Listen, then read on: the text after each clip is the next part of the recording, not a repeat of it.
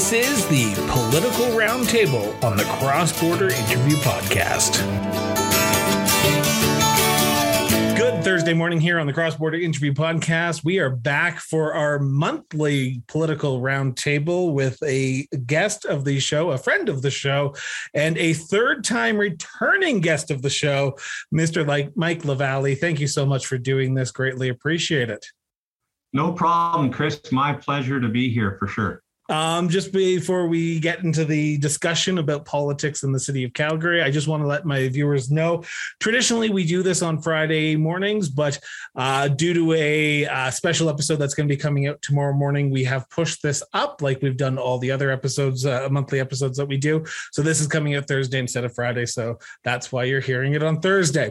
We'll talk a little bit more about the special episode tomorrow as we air it.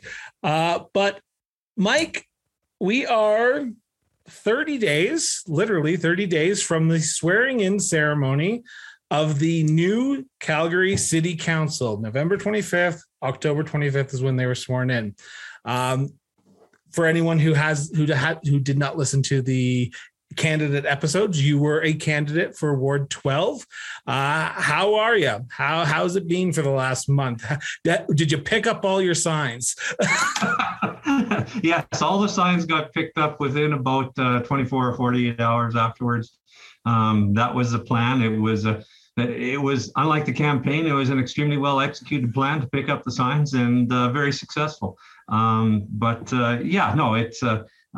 30 days have passed. Life is continuing. I know there are a number of candidates. There was a large number of candidates. We had over 100. We had 27 for the mayor, a number from each ward. I believe it was over 100 total candidates. So there are, I was speaking with a fellow who works in HR consulting and recruitment and that sort of thing. And he's been contacted by a number of them because a fair number of the unfortunate hopefuls are looking for the direction that they might be taking going forward. But life's good. Settled more back into my routine from before the campaign and before the election. So things are plugging right along.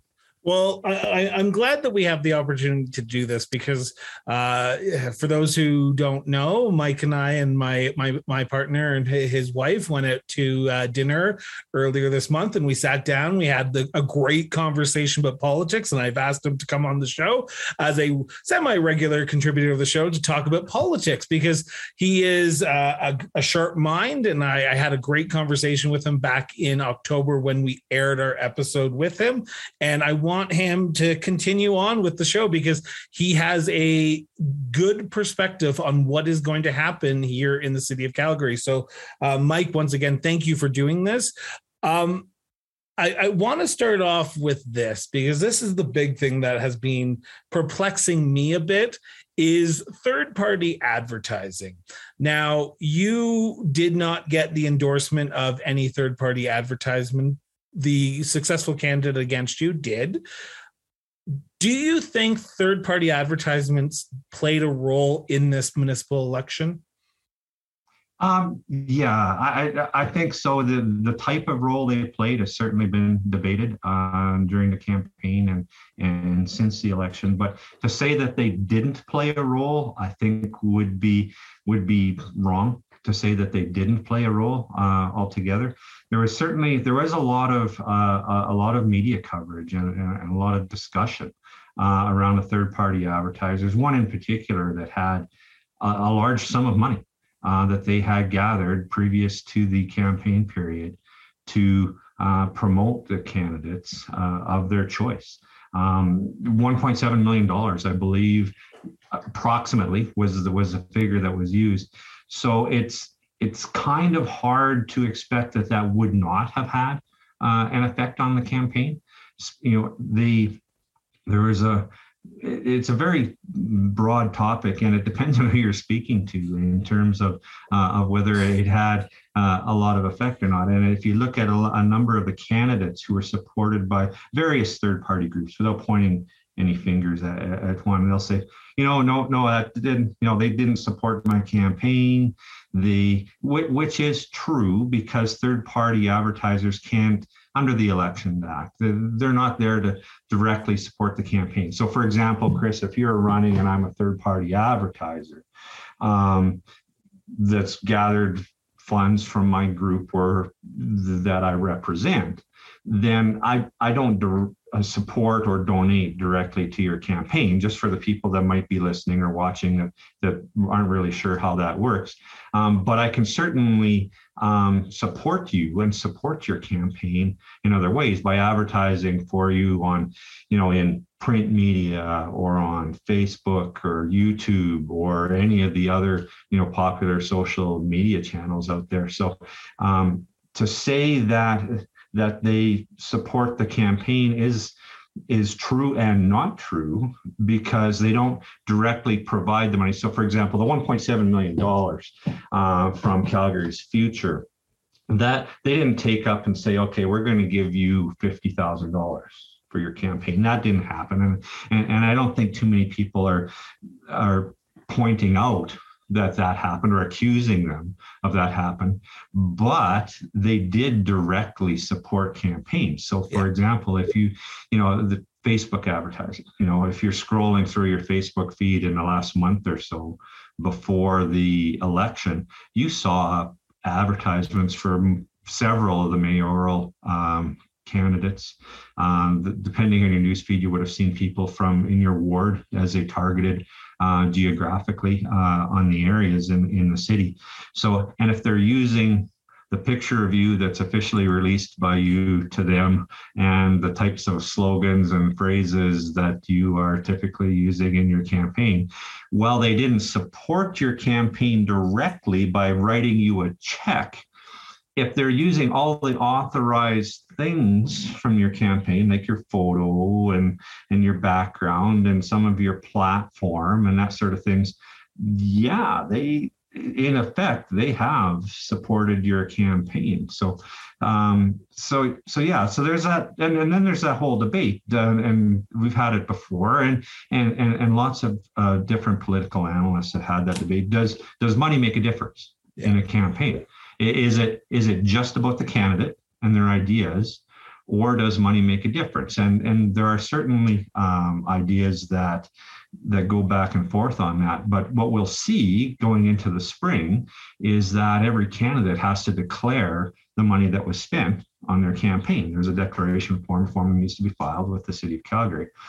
And because we have lots of great data on exactly how many votes it got, we'll be able to do a comparison. Okay, here's what candidate A spent for their bid for mayor or for their ward councillor, and here's how many votes they got.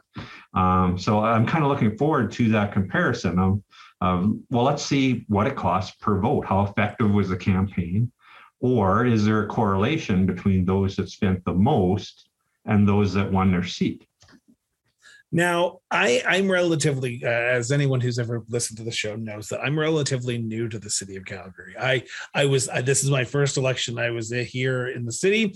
I don't know what happened in 2017 or 2010 or so on and so forth. Were third-party third-party PACs big in the 2017 election? Because I tried to do some research. Yes, there was Common Sense Calgary, but I didn't see a big play. Or was it the new financing laws that sort of changed the way that people decided that they could actually start giving money into campaigns, because the province has set a cap of how much money you can actually donate to a campaign? So instead of doing it that route, we can just do it the third party route. Yeah, and that's exactly what happened. And certain groups of supporters, either groups or people that would typically support municipal candidates in the past. So, for example, to go back to 2017 that you referenced there, if you go back and look at the declarations of the campaign donors for candidates from 2017, you would see, a lot of, $25 from Mr. Smith and, $50 from Mrs. Jones and that sort of thing in the campaign donor list. But when you get into the larger amounts, 1,000, 2,000, 3,000, 5,000 per contribution, you'll see those coming from businesses and there'll be corporations. And with the change in the Local Elections Act, for example, in Ward 12, where I live, if you go back and look at it, it was in the neighborhood of, and I can't remember the exact number, I think it was 70 or 80% of the total campaign donations for the winning candidate came from businesses, primarily businesses that have some money to donate and typically play a role in municipal politics, like builders and developers and those that support them, their lawyers and accountants and that sort of thing. So that is kind of not unexpected to see that. But where we saw a big difference and a bit of a shift in that is that those business people that would typically make their campaign donations out of their business and use it as a business expense, so to speak, that wasn't allowed under the change in the Election Act. So it had to be personal, and not as many of those owners of those businesses and corporations, the heads of those corporations, dipped into their own pockets, so to speak, for making donations. But we saw some other organized groups that maybe didn't have a play before in the previous election that now did. So for example, once again, to pick on, I hate to pick on the one all the time, but it made the most news because of how much money they declared prior to the election. But Calgary's Future raised a little over $1.7 million, basically from unions within the city of Calgary. Now you can debate whether that's good or bad. And some people say, well, they represent, a lot of people living in the city of Calgary. The flip side is that the city of Calgary pays these people and we have to negotiate contracts with the unions in terms of our costs and services. So if we accept campaign support from them, and once again, I'm not accusing anybody of accepting direct money, but if they supported a campaign, there was a very well-written letter that came out from a lawyer about a month before the election and said, there is going to be, if you accept some support in one form or another from any group, regardless of who that group is, there's some sort of almost implied sort of responsibility to serve that group if they help get you elected. And in the case of the unions from the city of Calgary, he was questioning if that was appropriate. I'm not going to put a comment on that or suggest that it was or it wasn't, but that would certainly be something for the voters to be aware of and make their own decision for sure. So for those who weren't aware, it was, if I'm not mistaken, it was the former NDP government who stopped political donations from businesses and unions to political parties, but also to municipal candidates. The current UCP government expanded how much personal donations you could make, but they did keep away that business and unions to candidates. They did allow it to third-party advertisements, but to candidates themselves, we're saying no. So I'm going to be interested to see, and this is just my own personal perspective here, how much money did candidates actually raise? Because when I was talking to candidates from across the city, not just in Ward 12, not just in Ward 10, they were struggling, and that could have been because of COVID-19. That could have been from a lot of reasons. But the heavy donors that candidates heavily relied on in the past, they dried up because, like you said, the businesses weren't willing to pull out the money for their checkbooks personally, but the business would have been able to. But personally, I don't want to give you $2,000 of my own money. The business, sure, I'll give you $2,000 of my own money. But so I'm going to be interested in how much money actually was raised, because during the election, you saw a lot of the candidates say, we're going to be upfront, we're going to be transparent about who donated to our campaigns. Some did. And lots were, and several were, and that's good on them. Yep. I was one. Exactly.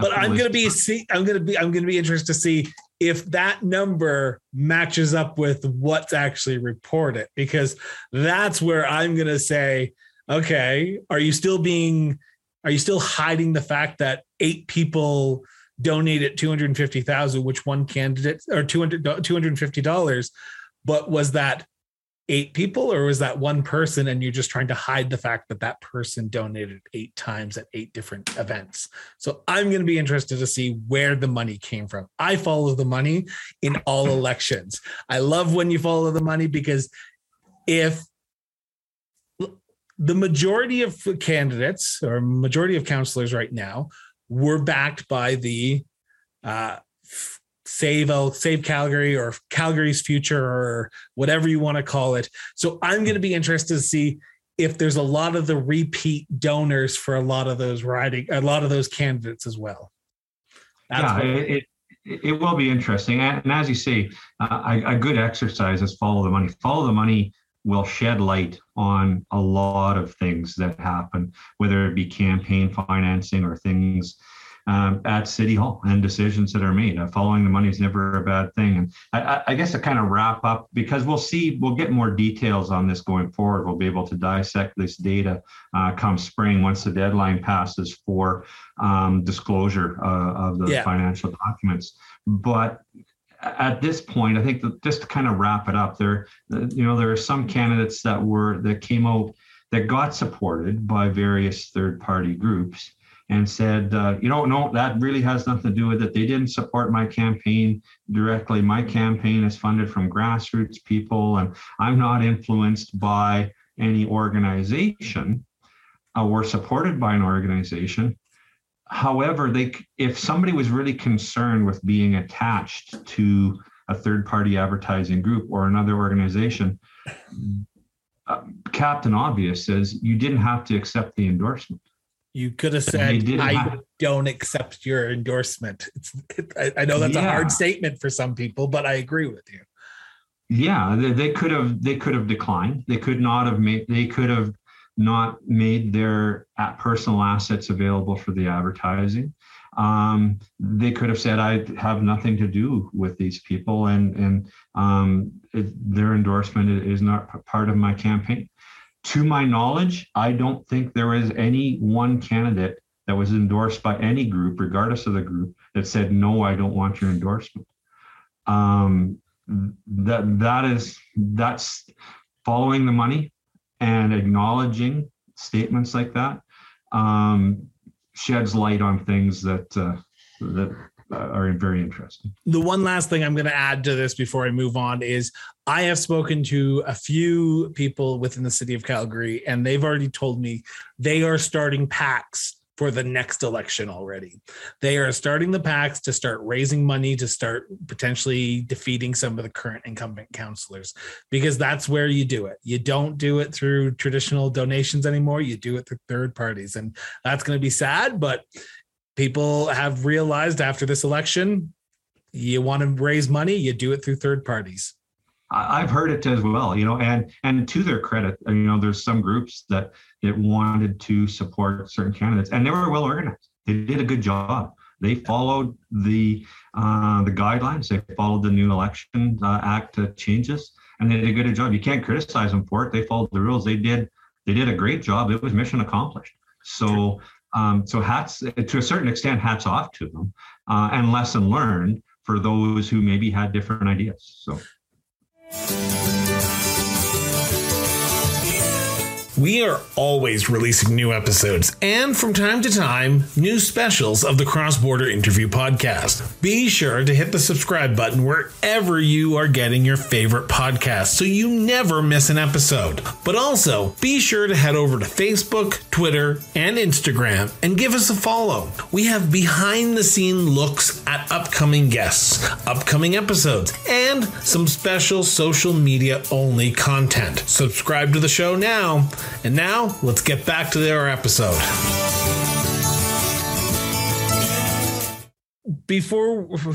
So I try to do this in chronological order, but we're going to have to jump back for the next part of the show here, because the next part of the show was is about our current Ward 4 councillor, Sean Chew. The weekend before the election, The week after the advanced voting, CBC came out with an article that Mr. Sean Chu, while a police officer with the Calgary Police Services, had assaulted a 16-year-old. The name of the girl is still unknown because it is under lock and key, and she has not identified herself. So I do not know who she is, but it is a release that he assaulted a 16-year-old as a Calgary Police Service officer, and he was still elected. People were upset. People went out in full force, but he was still elected with over 100 votes against his closest rival, DJ Kelly, the Ward 4 challenger. Now, this was a big thing that happened. What I'm saying is he did something wrong. He should have, it should have come out a lot sooner than it did, but it didn't because people just didn't want to come forward with it. What he did was irresponsible, horrendous. I'm not saying that he's excused for what he did. What I will say is he was elected. He was elected by 100 votes. At the end of the day, and this is where I know I'm going to get hate mail already, so please send it to crossborderphotography@gmail.com. It'll be filed away in the appropriate location. He was elected with over 100 votes. The closest person could have got 101 more votes than he did, but he didn't. He was still the duly elected representative of Ward 4. The day after the election, the calls for resignation were hard, wide, and strong. I will be honest, you can't ask someone to resign. Well, you can technically. You can ask someone to resign, but if they say no, you can't turf them from office. You can't force them from office. The only way that you can do it, which it seems like Mayor Gondek is trying to get Rick McIver, Minister of Municipal Affairs, to call a by-election. It's not going to happen. Sean Chu has to resign by himself. Before we talk about the next steps, what was your initial thought on this whole, I'm going to call it a shit show that the council has sort of been dealing with for the last month? Yeah. First of all, I mean, it happened before, and before they were even sworn in, councillors were coming out and having, the mayor certainly did take a stance on it and refused to swear him in. Councillors, a number of councillors, a majority of councillors came out and took a stance on it and made comments about it. What we had is a very emotionally charged issue for sure. I'm not going to pretend to know the ins and outs of it. I wasn't there 30-ish years ago when these incidents happened. I know they have been, and it's been reported in the press that they have been investigated in the past, and there's various reasons why it didn't come up before. But this also isn't Mr. Chu's first term as a councillor. He's been a councillor for a while now. And the acts that happened did not happen during his term as a councillor. It's not while he was fulfilling his duties as a councillor. And if you look through the Elections Act and eligibility to be a candidate for a municipal office position, such as councillor or mayor in the province of Alberta, there is nothing in there that this would disqualify a candidate based on actions or inactions or convictions or lack of convictions that happened previous to them being an elected official. Now, had these actions occurred while Mr. Chu was in an elected position, while he was a councillor, then it would be very different. You'd be seeing things from, because they've consulted a lot of lawyers on this. There's no doubt that the legal fees have been paid on this topic. Yeah. And that's where Mr. McIver has come up, because he would have had a lot of legal advice on this. And if it happened while he was in his term as a councillor, then there can be some things that happen. But even if you go back to the Joe Maglioka situation, now Joe didn't get reelected, but Joe arguably committed some fraud while he was a counselor. He misrepresented expenses, and it's, the RCMP have decided to go ahead and press charges, and still it did not disqualify him.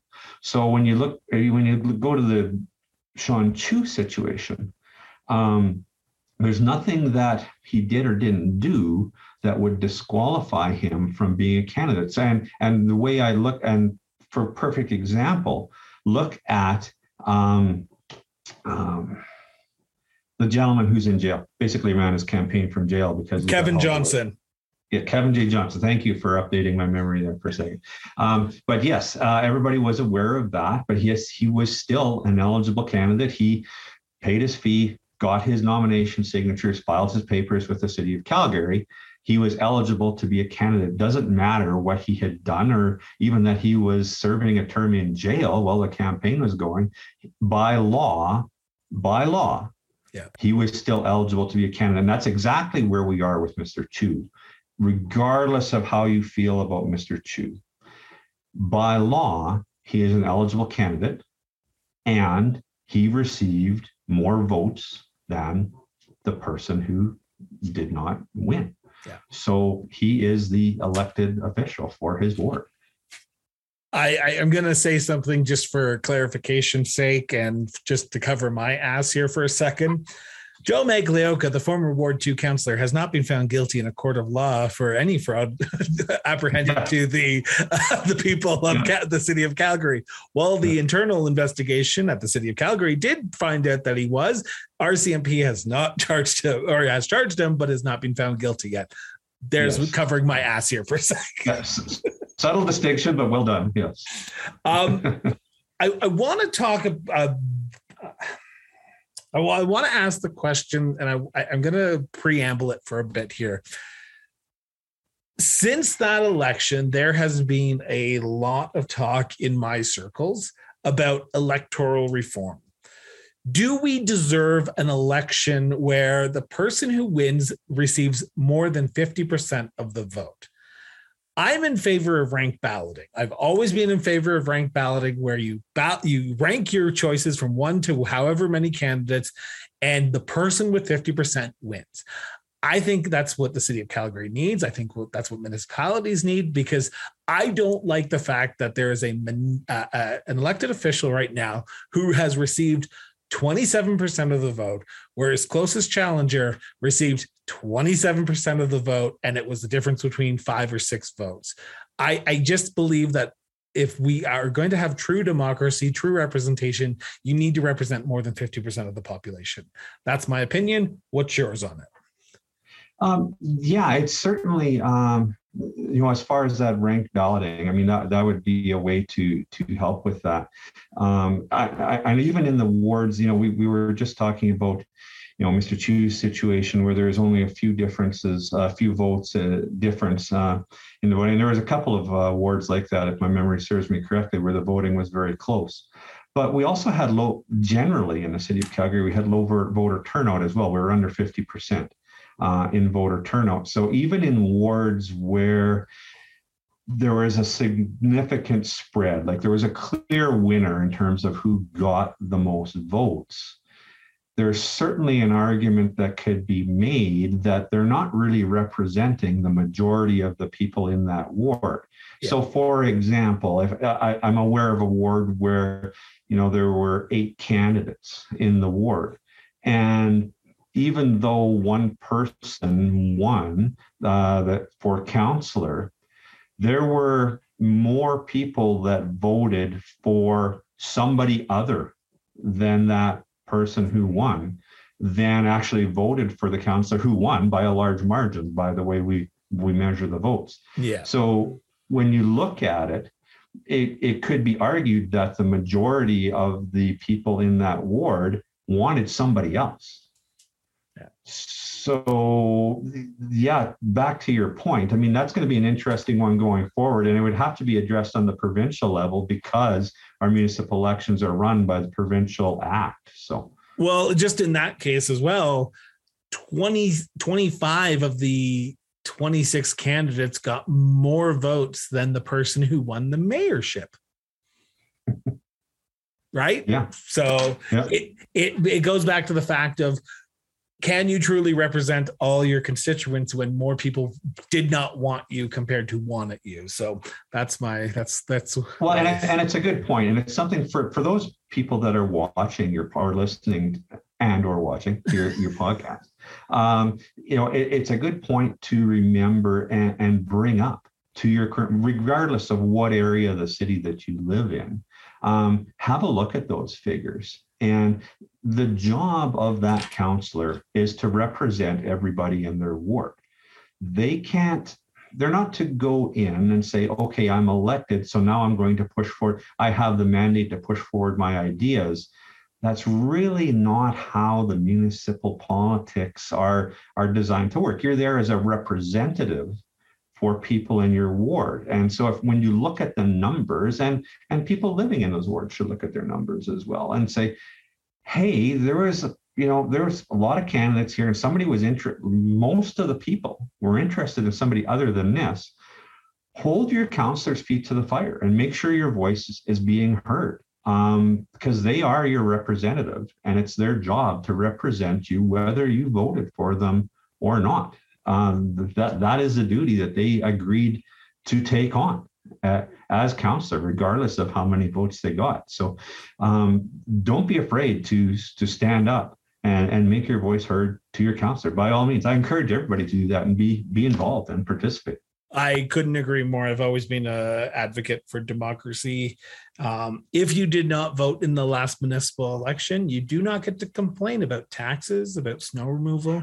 While you will still probably, you did not voice your opinion where it mattered the most, at the ballot box. So I hope people take that into consideration when tweeting or Facebooking or Instagramming or TikToking or whatever the heck you want to, whatever the new thing is in 5 weeks. But I hope people do take it into consideration that democracy only happens when people vote, and with a voter turnout of lower than 50%, come on, guys, like seriously. I want to jump back onto Sean Chew for 2 seconds before we move into one of the most pressing issues that the city of Calgary thought was important to the people of Calgary. Where does Sean Chew go from here? In your opinion, does he stay on? Does he go off and take a winter walk like Trudeau did in the 1980s? What does Sean Chew do? Does he become just a quiet voice on council for the next 4 years? If I'm Sean Chew, what would I do? I guess might be another way to phrase that. Yep. Sean Chew is the elected official. He's the elected representative of the people in his ward. I think Sean Chew, as the elected representative, just to circle back to I said it's the job of people who are elected to represent in their ward, regardless of the controversy that's swirling, I would advise him to do the best he possibly can to represent people in his ward. Do a good job. Be a representative for the people in the best possible way that you can going forward. Now, we heard from a lot of council candidates, and there's lots of them across the city, as well as a lot of the mayoral candidates, how dysfunctional the previous council was because they were divided, and we saw the bickering and the arguing on the different things. And this council, before they were even sworn in, were dividing council and putting their feelings about a particular elected councillor ahead of the facts of how the election works, and that councillor was going to be representing the people of their ward. But we put the feelings before the facts of what happened during the election. And it started dividing the council before they were even finished being sworn in. So some words of advice, I guess, to Mr. Chew, and I'm not here to advise Mr. Chew on anything, and I'm not taking a stance for or against him. But when you look at the facts of the Electoral Act and the fact that he is the elected official and there really is no lever to remove him from that office because we don't like him. Because we don't like somebody isn't a reason to have them removed as a councillor. And I think some of the elected officials for council have forgotten that they've put their feelings before the facts and their feelings before what their job is to do. And just because you don't like somebody is not a good reason to do it. Now, so, they started trying to make it so he can't sit on committees and stuff like that. Wouldn't they have done better to put him to make him work even harder instead of giving him a free pass? I mean, it's like if somebody misbehaves at work, it's like giving them paid leave. Why would you do that? Why wouldn't you get as much as you can out of this individual who has more council experience than the majority of council right now? Put him to work him hard. Absolutely. And if you don't like him, and if you don't like that he's elected, change the process. Work to change the process. Work to change the rules. But he followed the rules. You can't take it all out on him. This is my final statement on this one before we move into the next topic here. Those in glass houses shouldn't throw stones. I'm going to challenge every single one of the other councillors and mayor to release their police record. Open it up. If you are clean, you should have nothing to hide. I want to see if any of the councillors have a DUI. I want to see if they've been speeding in school zones. Let's open it up. If the purity test is now in place that you cannot be charged by cops, then I want to see it. I want to see it on record. And every time a new councillor comes on the show, I will ask them that question. Have you been charged by the Calgary Police Services for any crime?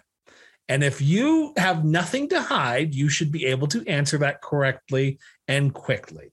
But if you have been charged with a DUI, there are many people who have lost loved ones to DUIs. Let's have it out on the table. Let's have the purity test out for all of them, not just one. That's my final word on that. One and the same for everybody. I'm behind that. Except I'm not defending anybody in particular, and I'm not pointing too many fingers at anybody in particular. But let's make sure that same litmus test is applied evenly. I agree wholeheartedly. I'm not defending what Sean Chew did because it's, like I said, it's inexcusable and it's horrendous. But I'm saying that I don't know all these other councillors back. Like you said, Sean Chew was elected with this in his background. What else did we elect in October? There's my final word. Is it the first time in history we've had a slimy politician? I'm just going to leave that question out there. Amen to that. So we will jump forward now because during that same week when everything was going down with Sean Chew, Mayor Gondek announced on, I think it was Ryan Jesperson or another news outlet, that the first priority for this council will be declaring a climate emergency.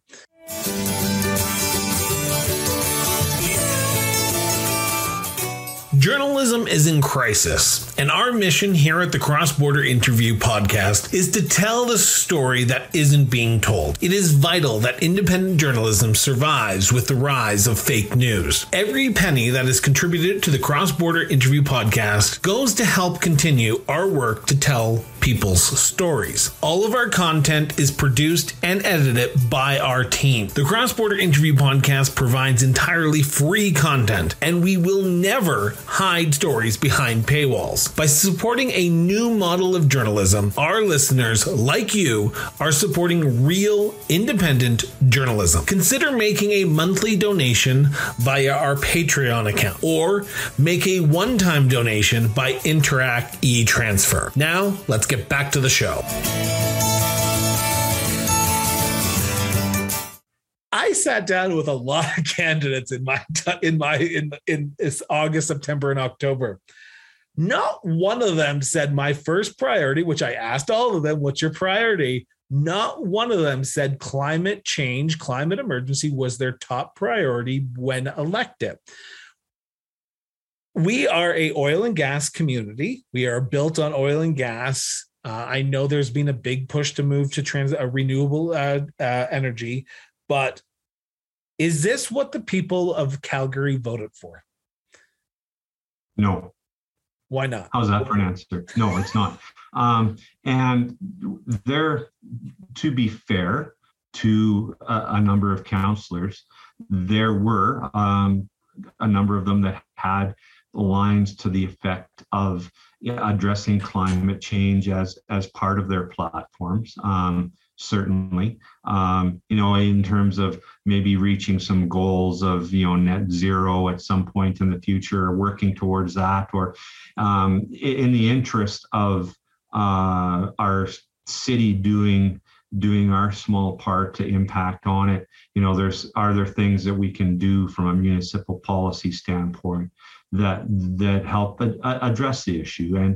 And so there are a number of candidates that had those sorts of ideas in their platforms, but to my knowledge, and I read as many of the councillor platforms as you did, and watched the debates and read the interviews and the questions, and there were none that I can recall that, and once again, that I recall. I'm open to be fact checked on that for sure. But that said, the first thing I'm going to do is declare a state of climate emergency for the city of Calgary. There is nobody that said that was their priority and their number one thing to do.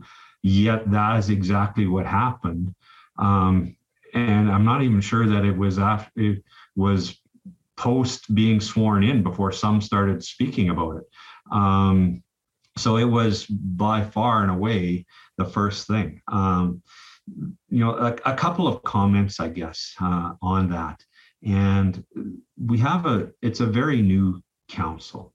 Not a lot of our existing city council has experience either in municipal politics or sometimes even within large organizations or corporations.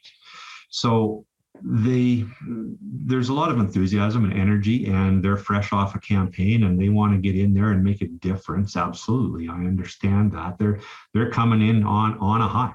They just won an election. For a lot of them, it was their first time running, and they were successful. So hats off to them. They're riding the wave right now. There's also as that happened and they got sworn in, and because this kind of happened even before they went through council school and learned about the things that they're, how to proceed on a day-to-day basis working for the city of Calgary as a councillor. They jumped on this climate emergency, and I think it was out of enthusiasm to want to do something and make a difference right away, and they really didn't know what else to do. How many times did you interview a candidate and you asked the question, okay, what's your first day? What's your first week look like? Should you be fortunate enough to win the election? There were a number that didn't really even know what the answer to that kind of question might be. So in their enthusiasm to get in there and want to make a difference, and when the idea gets suggested, they kind of hop on that bandwagon. Hey, here's something I can do right away. It had nothing to do with your platform and, and what you discussed previous to the election. I think it probably caught some people sort of blindsided. So that would be one comment I would sort of make on that there's a lot of enthusiasm to want to do something right away. And when that issue came up, they saw it as something that they could jump into and, kind of hang their hat on. And sometimes the enthusiasm for that can overshadow the fact that maybe it's not the right thing to do. Just because we can do something doesn't always mean that we should do something. Well, I'm going to interrupt for a second because you and I are both business guys. You and I both know that businesses happen and you have to set a plan. I read the declaration of a climate emergency. I don't know if they know what they've done.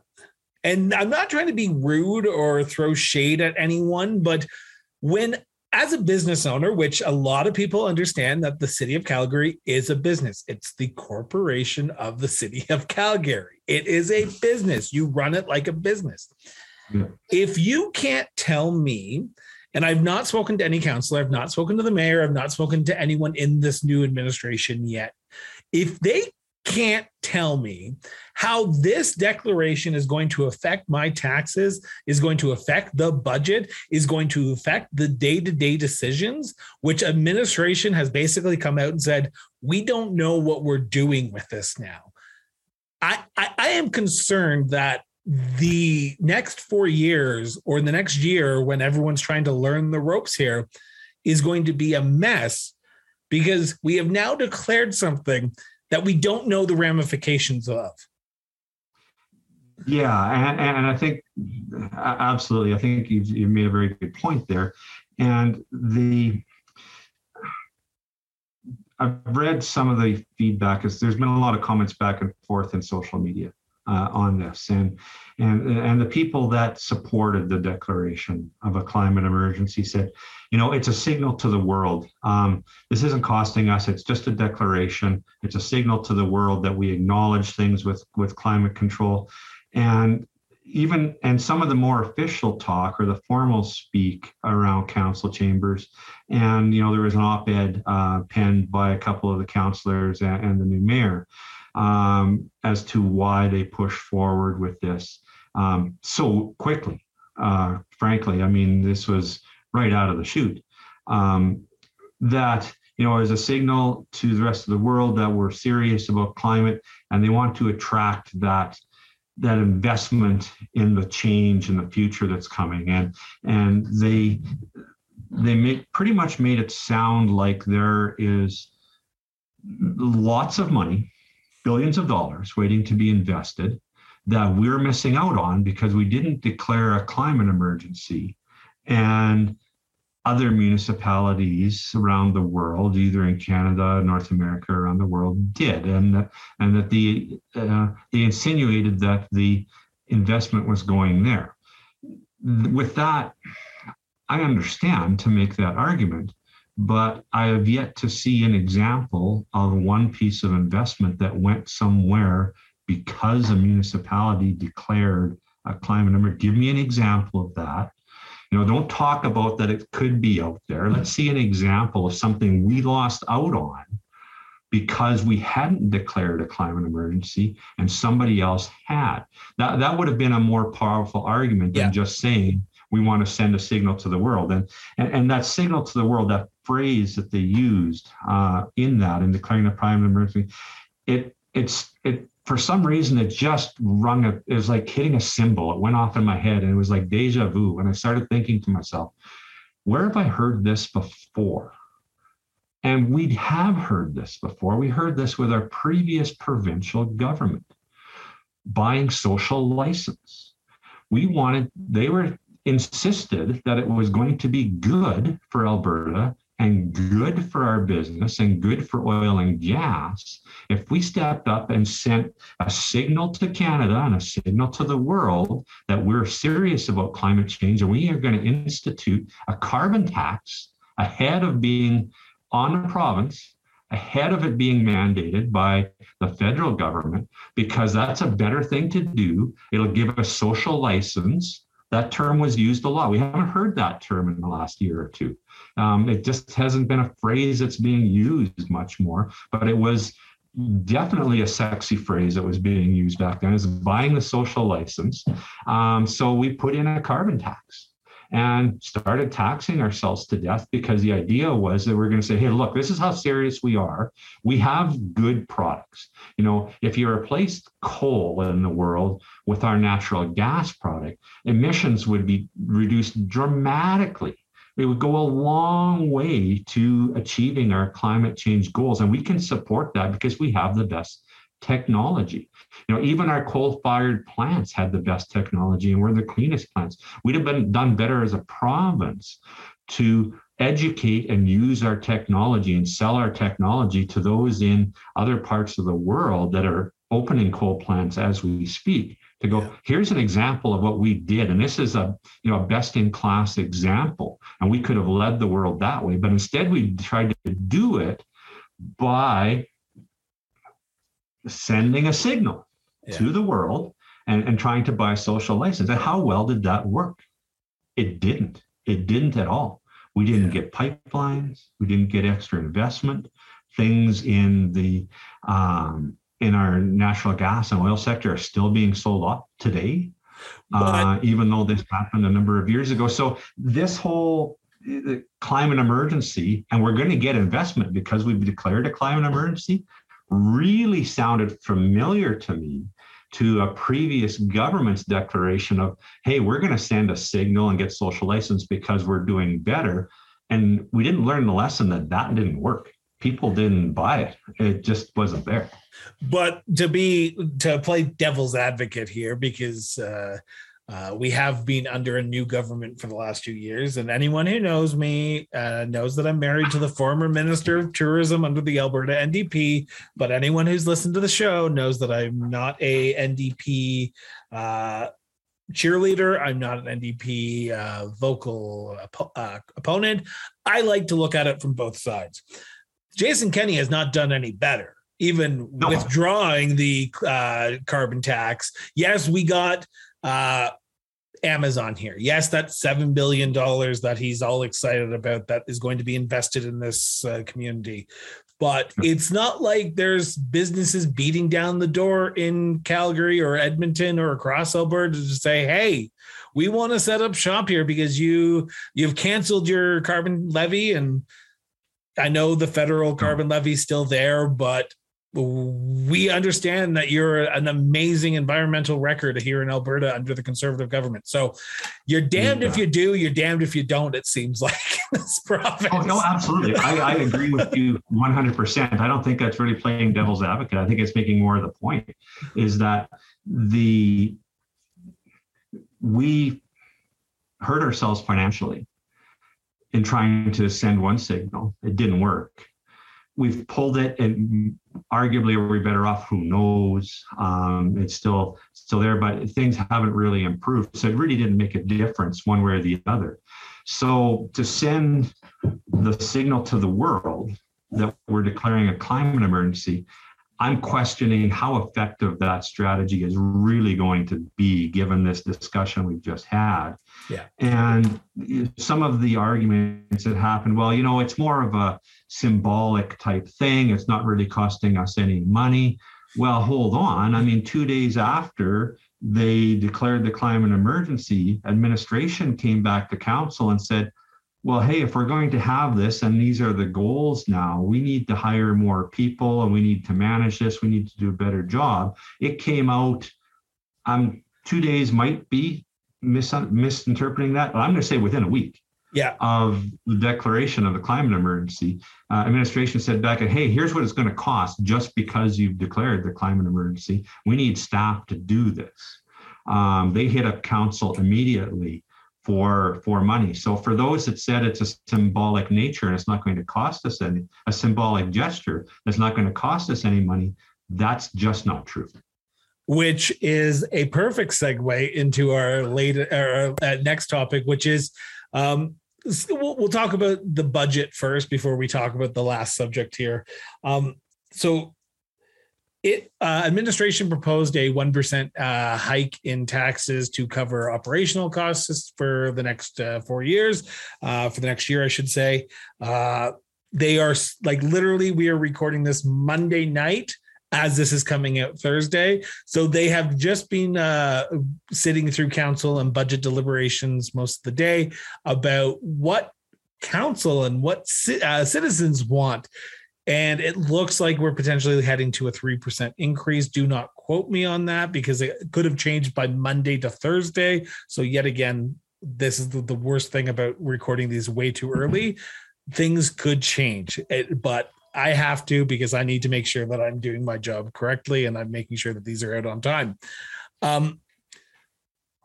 If I'm a business. If I make a major change, like declaring a climate emergency or making an announcement that we are going to be investing as a business into X company or X service, everything now has to change.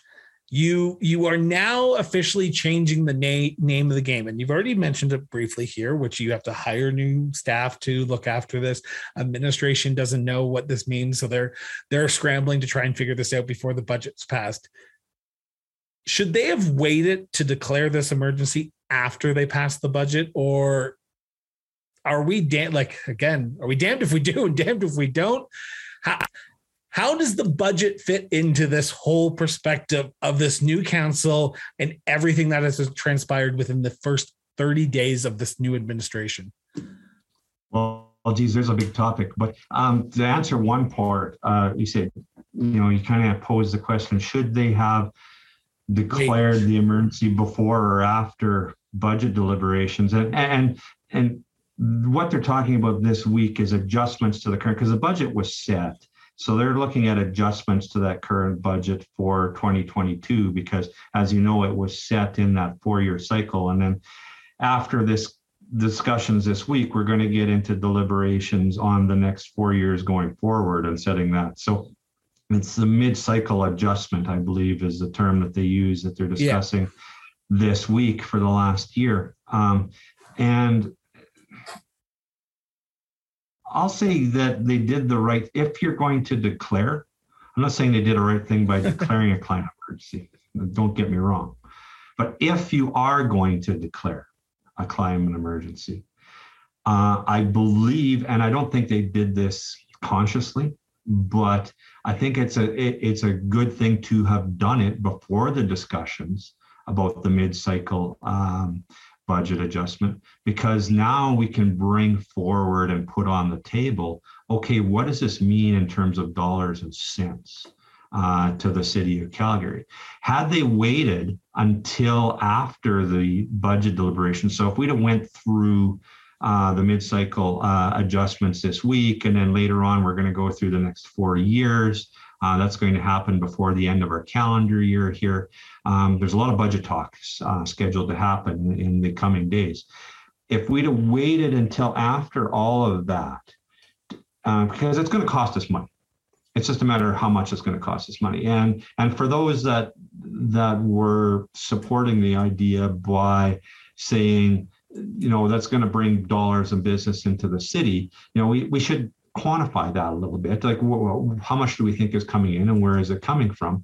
And so it's right to have that declaration before that discussion of the budget, because it's going to factor in to those budget things. Had we had all the budget deliberations and then said, okay, now we're going to declare a climate emergency, well, you've already set the budget. Okay. And now we're talking about something that's going to cost us a bunch of money, or for those that are proponents of it, that's going to make us a bunch of money. I don't think that's going to happen, but for those that are proponents, I'll give them their due. That's the idea they're putting forward. It's best to make that declaration and have this all up front, better than bring it in later. I mean, I'm a glasses half full kind of guy. So I'm trying to pull something positive out of the climate emergency, but at least it's been done before budget discussions so that we can get these factors on the table and we know what it's going to cost. So you ran in the last election. I'm assuming you looked at the budget. You know that the city finances are not in the best shape. We are struggling right now. We have two major, if not the biggest infrastructure projects on the table for the next 4 years.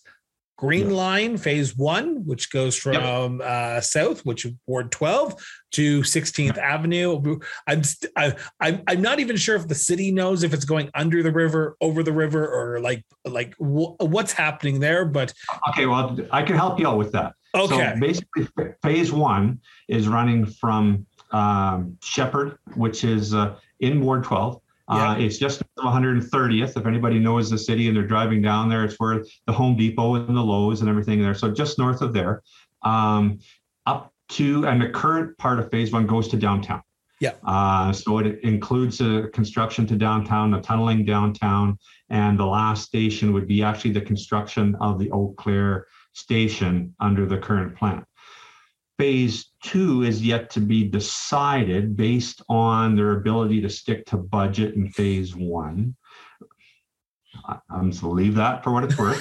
But phase 2 was planned to go over the river by a bridge from the Eau Claire station. That's why Eau Claire station is being designed and built as it is, because it's going to support a bridge that crosses from roughly Eau Claire to the top of the hill on the other side, on the north side of the river, and then go up to 16th Avenue. So our current approved construction is that basically that downtown to Shepherd industrial section of the Green Line. So that's underway. The funding is in place from provincial and federal governments on that. If we do a good job of managing that funding, then we'll see more of the Green Line, because we'll be able to afford the next phase. And where that next phase should go, as you know, because we've had conversations on this, I have some extremely strong opinions on what would be best for the city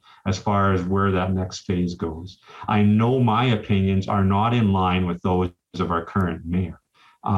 She advocated very much so the other way. And basically her premise was that, once again, where have you heard this before? Because it'll send a signal to those in the north part of the city that we're not abandoning them in terms of transit. There's a theme forming here very early in this administration on sending signals. Yeah. Sending signals can be extremely expensive, and I'd like to see the payoffs and the benefits of sending the signals rather than just it be a warm and fuzzy feeling. Feelings should not be trumping facts. And what are you talking about, Mike? Come on. Feelings are all the rage in 2021. Didn't you know that? I know. Call me crazy. I'm loopy. I'm out there. But let's have facts trump feelings, and look at what's better overall. But I'm going to get off of that. But yes, so we have the Green Line happening, and because I cut you off in the middle of that, the event center. The event center, which went to the Planning and Development Planning Commission earlier on last week. Yep. It has been approved, yes. Which I hate to hark back to the environmental declaration that we made, but there was a lot of people pissed off that the Planning Commission did not take into consideration that declaration of the climate crisis that we are currently under, because it would have cost us $1 billion, not what the current price tag is, but it would have cost us more to emulate an arena like the Seattle Climate Change Arena, which is the worst name of an arena I've ever heard of for a NHL hockey team to play in, but let's leave it there. This event center, new arena looks, we won't even talk about the looks because it's horrendous, and it looks like a box on top of a box. I think the best thing that I've ever heard is it's Lego pieces. You've looked at the budget. Can this council do anything for the next 4 years with two major projects underway? Yes, if you look at those projects, and I'll start with the Green Line because that's the easiest to handle first. Is that the funding for that? We're getting tremendous value for the dollar on the Green Line, because to speak in rough kind of napkin math, basically about the Green Line, we're getting all the benefit from it, and it's costing us basically 1/3 of the price. Is what we're putting into it. Roughly a third coming from provincial government, roughly a third coming from federal government. There's certainly the argument can be made that, geez, those are all three levels of government. There's only one taxpayer. But I'll counter that argument with that, particularly with the federal money. For those that are tired of seeing are federal dollars being spent in Quebec rather than in Alberta, then yeah, this is a way of clawing back on that a little bit. So yeah, even though there is one taxpayer, there is certainly advantages to pulling from the rest of the province and from the federal government as well. So we're going to see things like better mobility, better transit. It puts our city in a better light because we have a better public transit system. It provides some service to some areas of the city that are not getting serviced right now effectively at all. And it's basically costing us 35 cents on the dollar. So as far as the line goes, we can move forward on that and should move forward on that and find a way because we are leveraging that other money. The event center, we need a city needs a place to hold events, whether it be a pro sports team or big concerts or whatever. And if you look at some of the other places we've spent money, and there's a lot of talk about bringing people, improving Calgary, sending a signal to the world about Calgary. That's a great place to come, and there's things to do here, and people want to be here, and all that sort of thing. And I love the Saddle Dome. It's iconic. I think it's part of Calgary. It's a great part of history, but it's getting old, and all buildings have a lifespan at some point. And it's been flooded. You're fairly new to Calgary, but not only has the building served us well, but it served us well through some hard times. Yeah. The water was well into the lower bowl section of seats during the floods that we suffered a few years ago here in Calgary. So the fact that we're even still using it now and it's very effective, and I've been to a Flames game this year, and people are there and they're having a good time and they're getting behind something and they're cheering for the Flames. I think that's a good thing. Yeah. We have spent money on other areas in the past in the city that have given us iconic things to point to your comment about, the look of the facility, that maybe the styling isn't, it's attractive, but I don't think people come there because the building looks better. The Flames aren't going to play any better if the arena looks cooler on the outside. What are you talking about, Mike? Come on. Of course they're going to play better.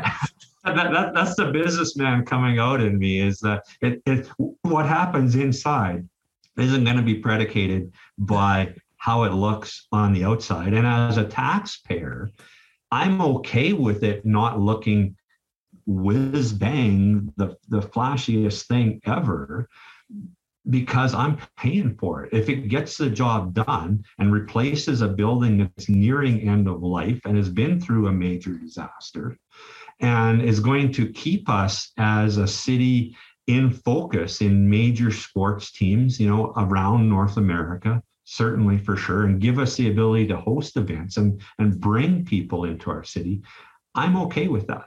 Now, and I'm going to preface that with and make a comparison to another thing that we really did over the top do a great job on, but it cost us a lot of money, and that's the New City Public Library. It's only been open for a short period of time now. And yes, it gets rave reviews from architectural and travel and that sort of thing about how great it looks and everything. But you know what? And I've brought this up before. We spent millions and millions and millions of dollars on our new library. I have yet to hear anybody from outside of the city of Calgary.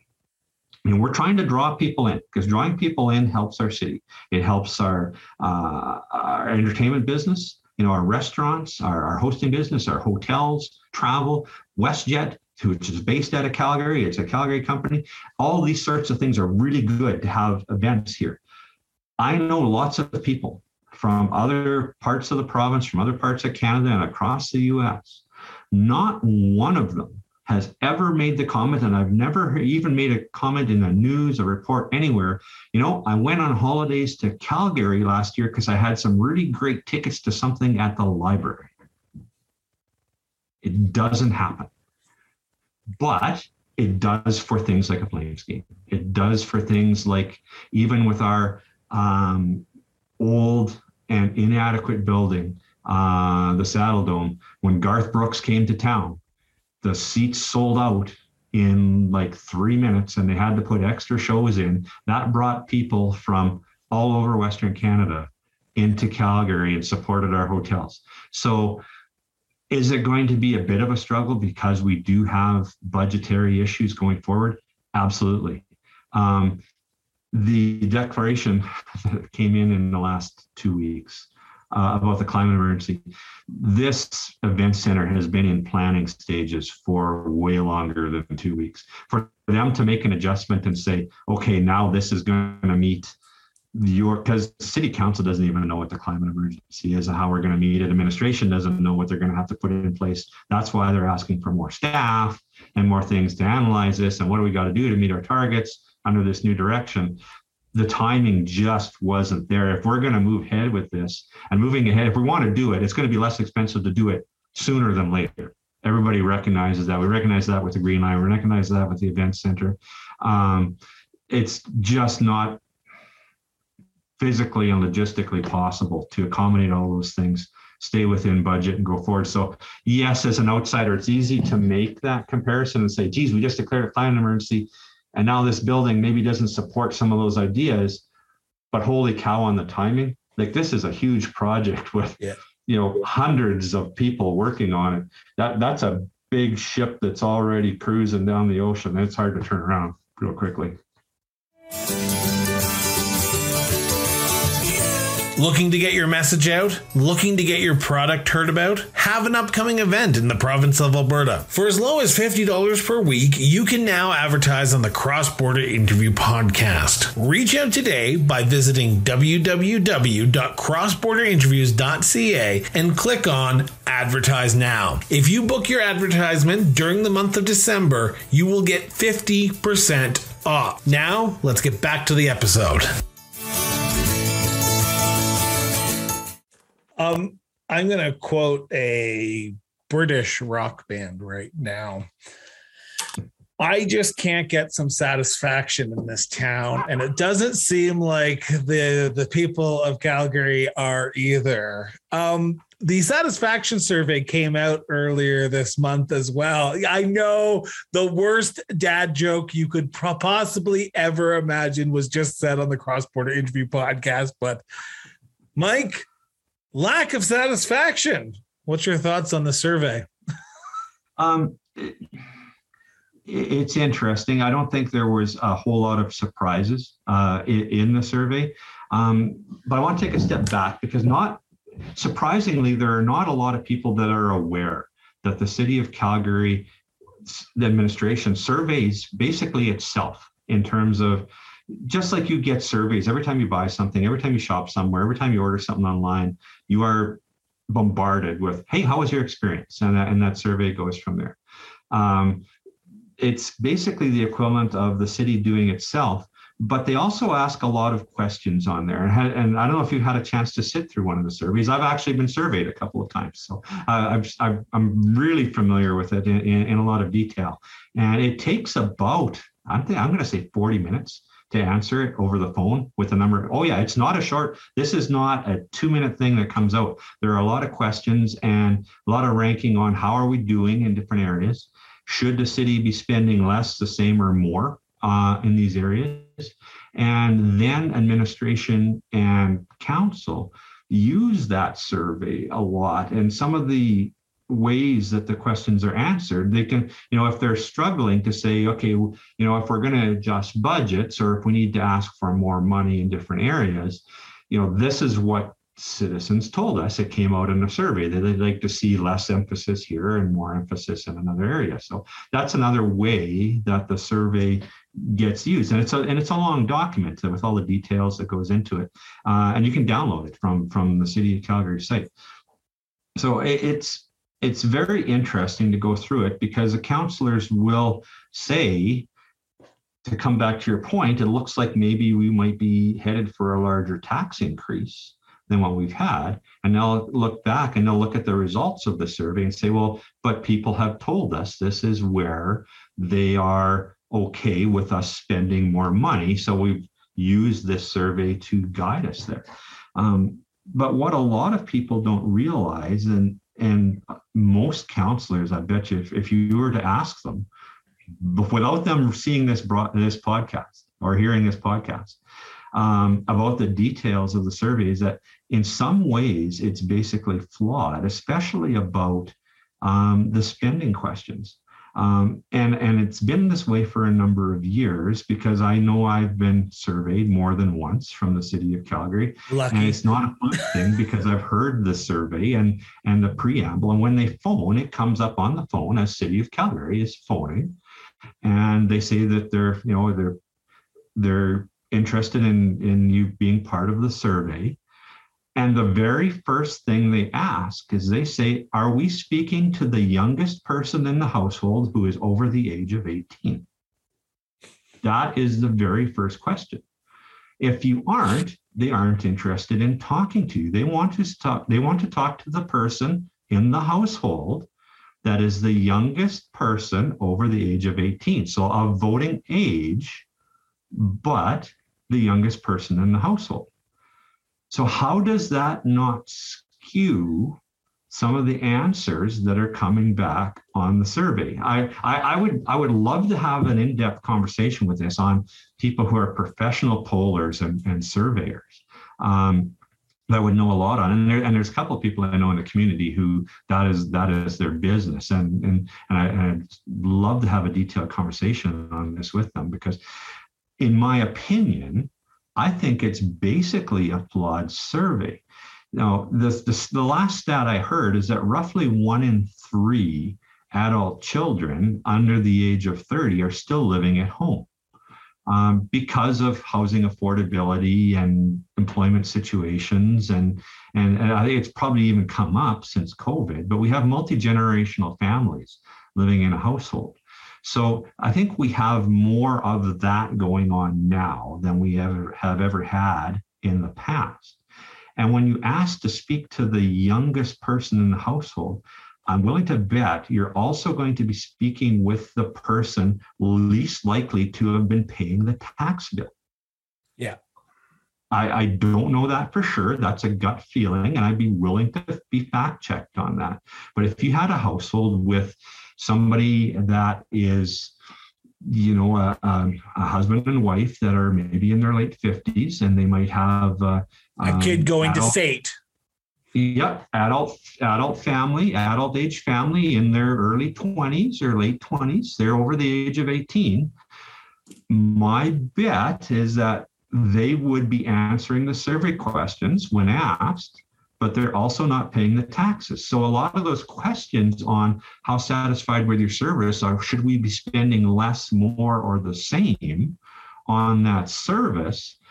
Those questions you're asking people that don't really have a dog in the fight because they're not paying the bill on it, but yet we're asking their opinion on whether we should be spending more, the same, or less. So I'm a little bit critical. I applaud, on one hand, I applaud the City of Calgary.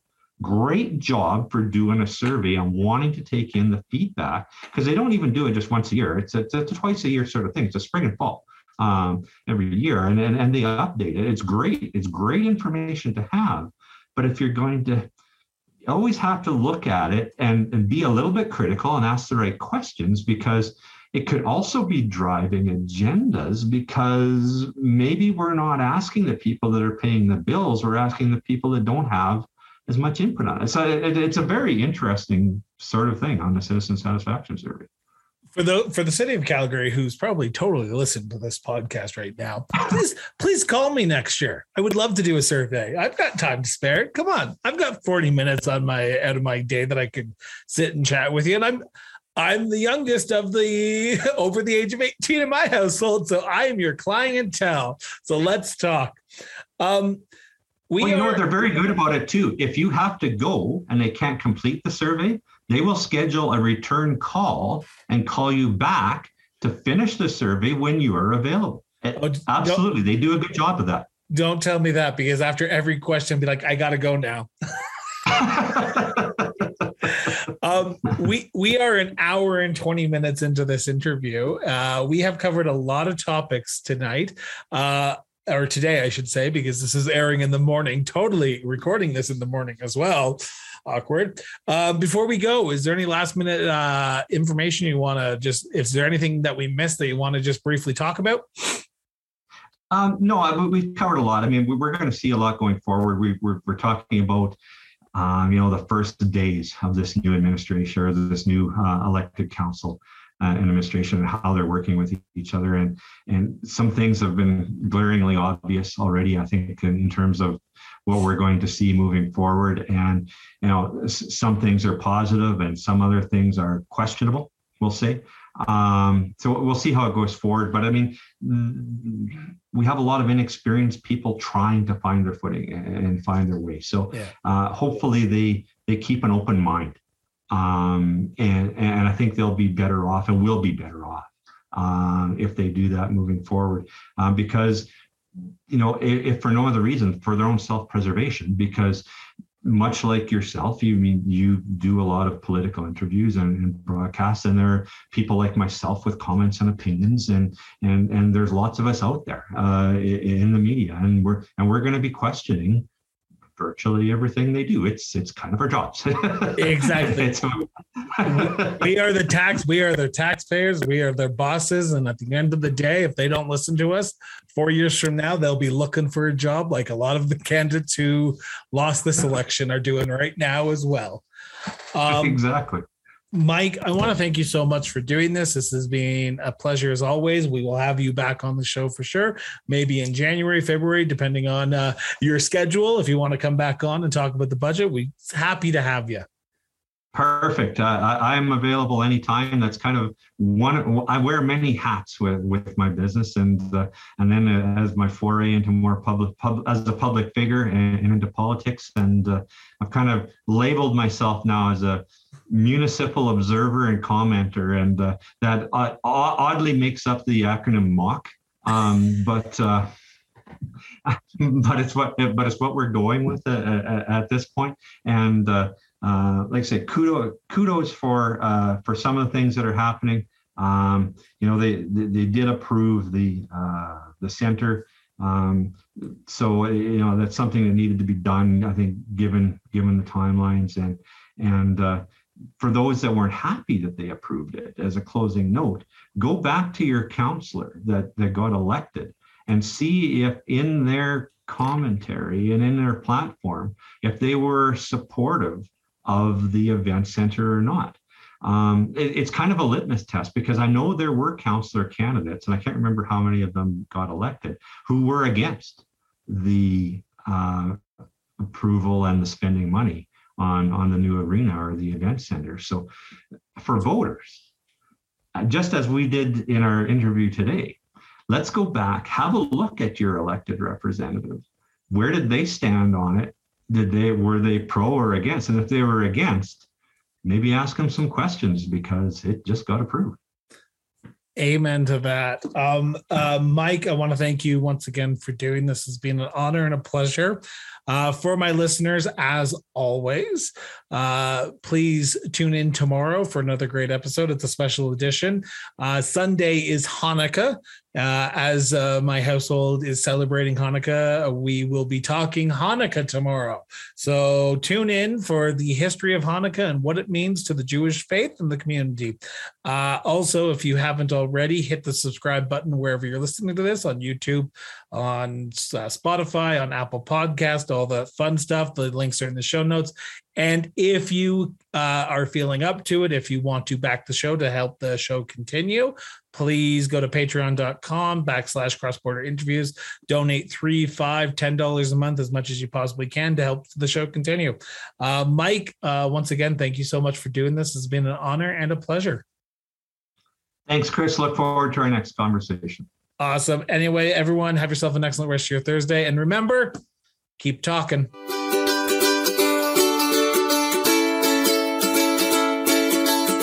The Cross Border Interview Podcast is produced and edited by Miranda Brown & Associates, Incorporated.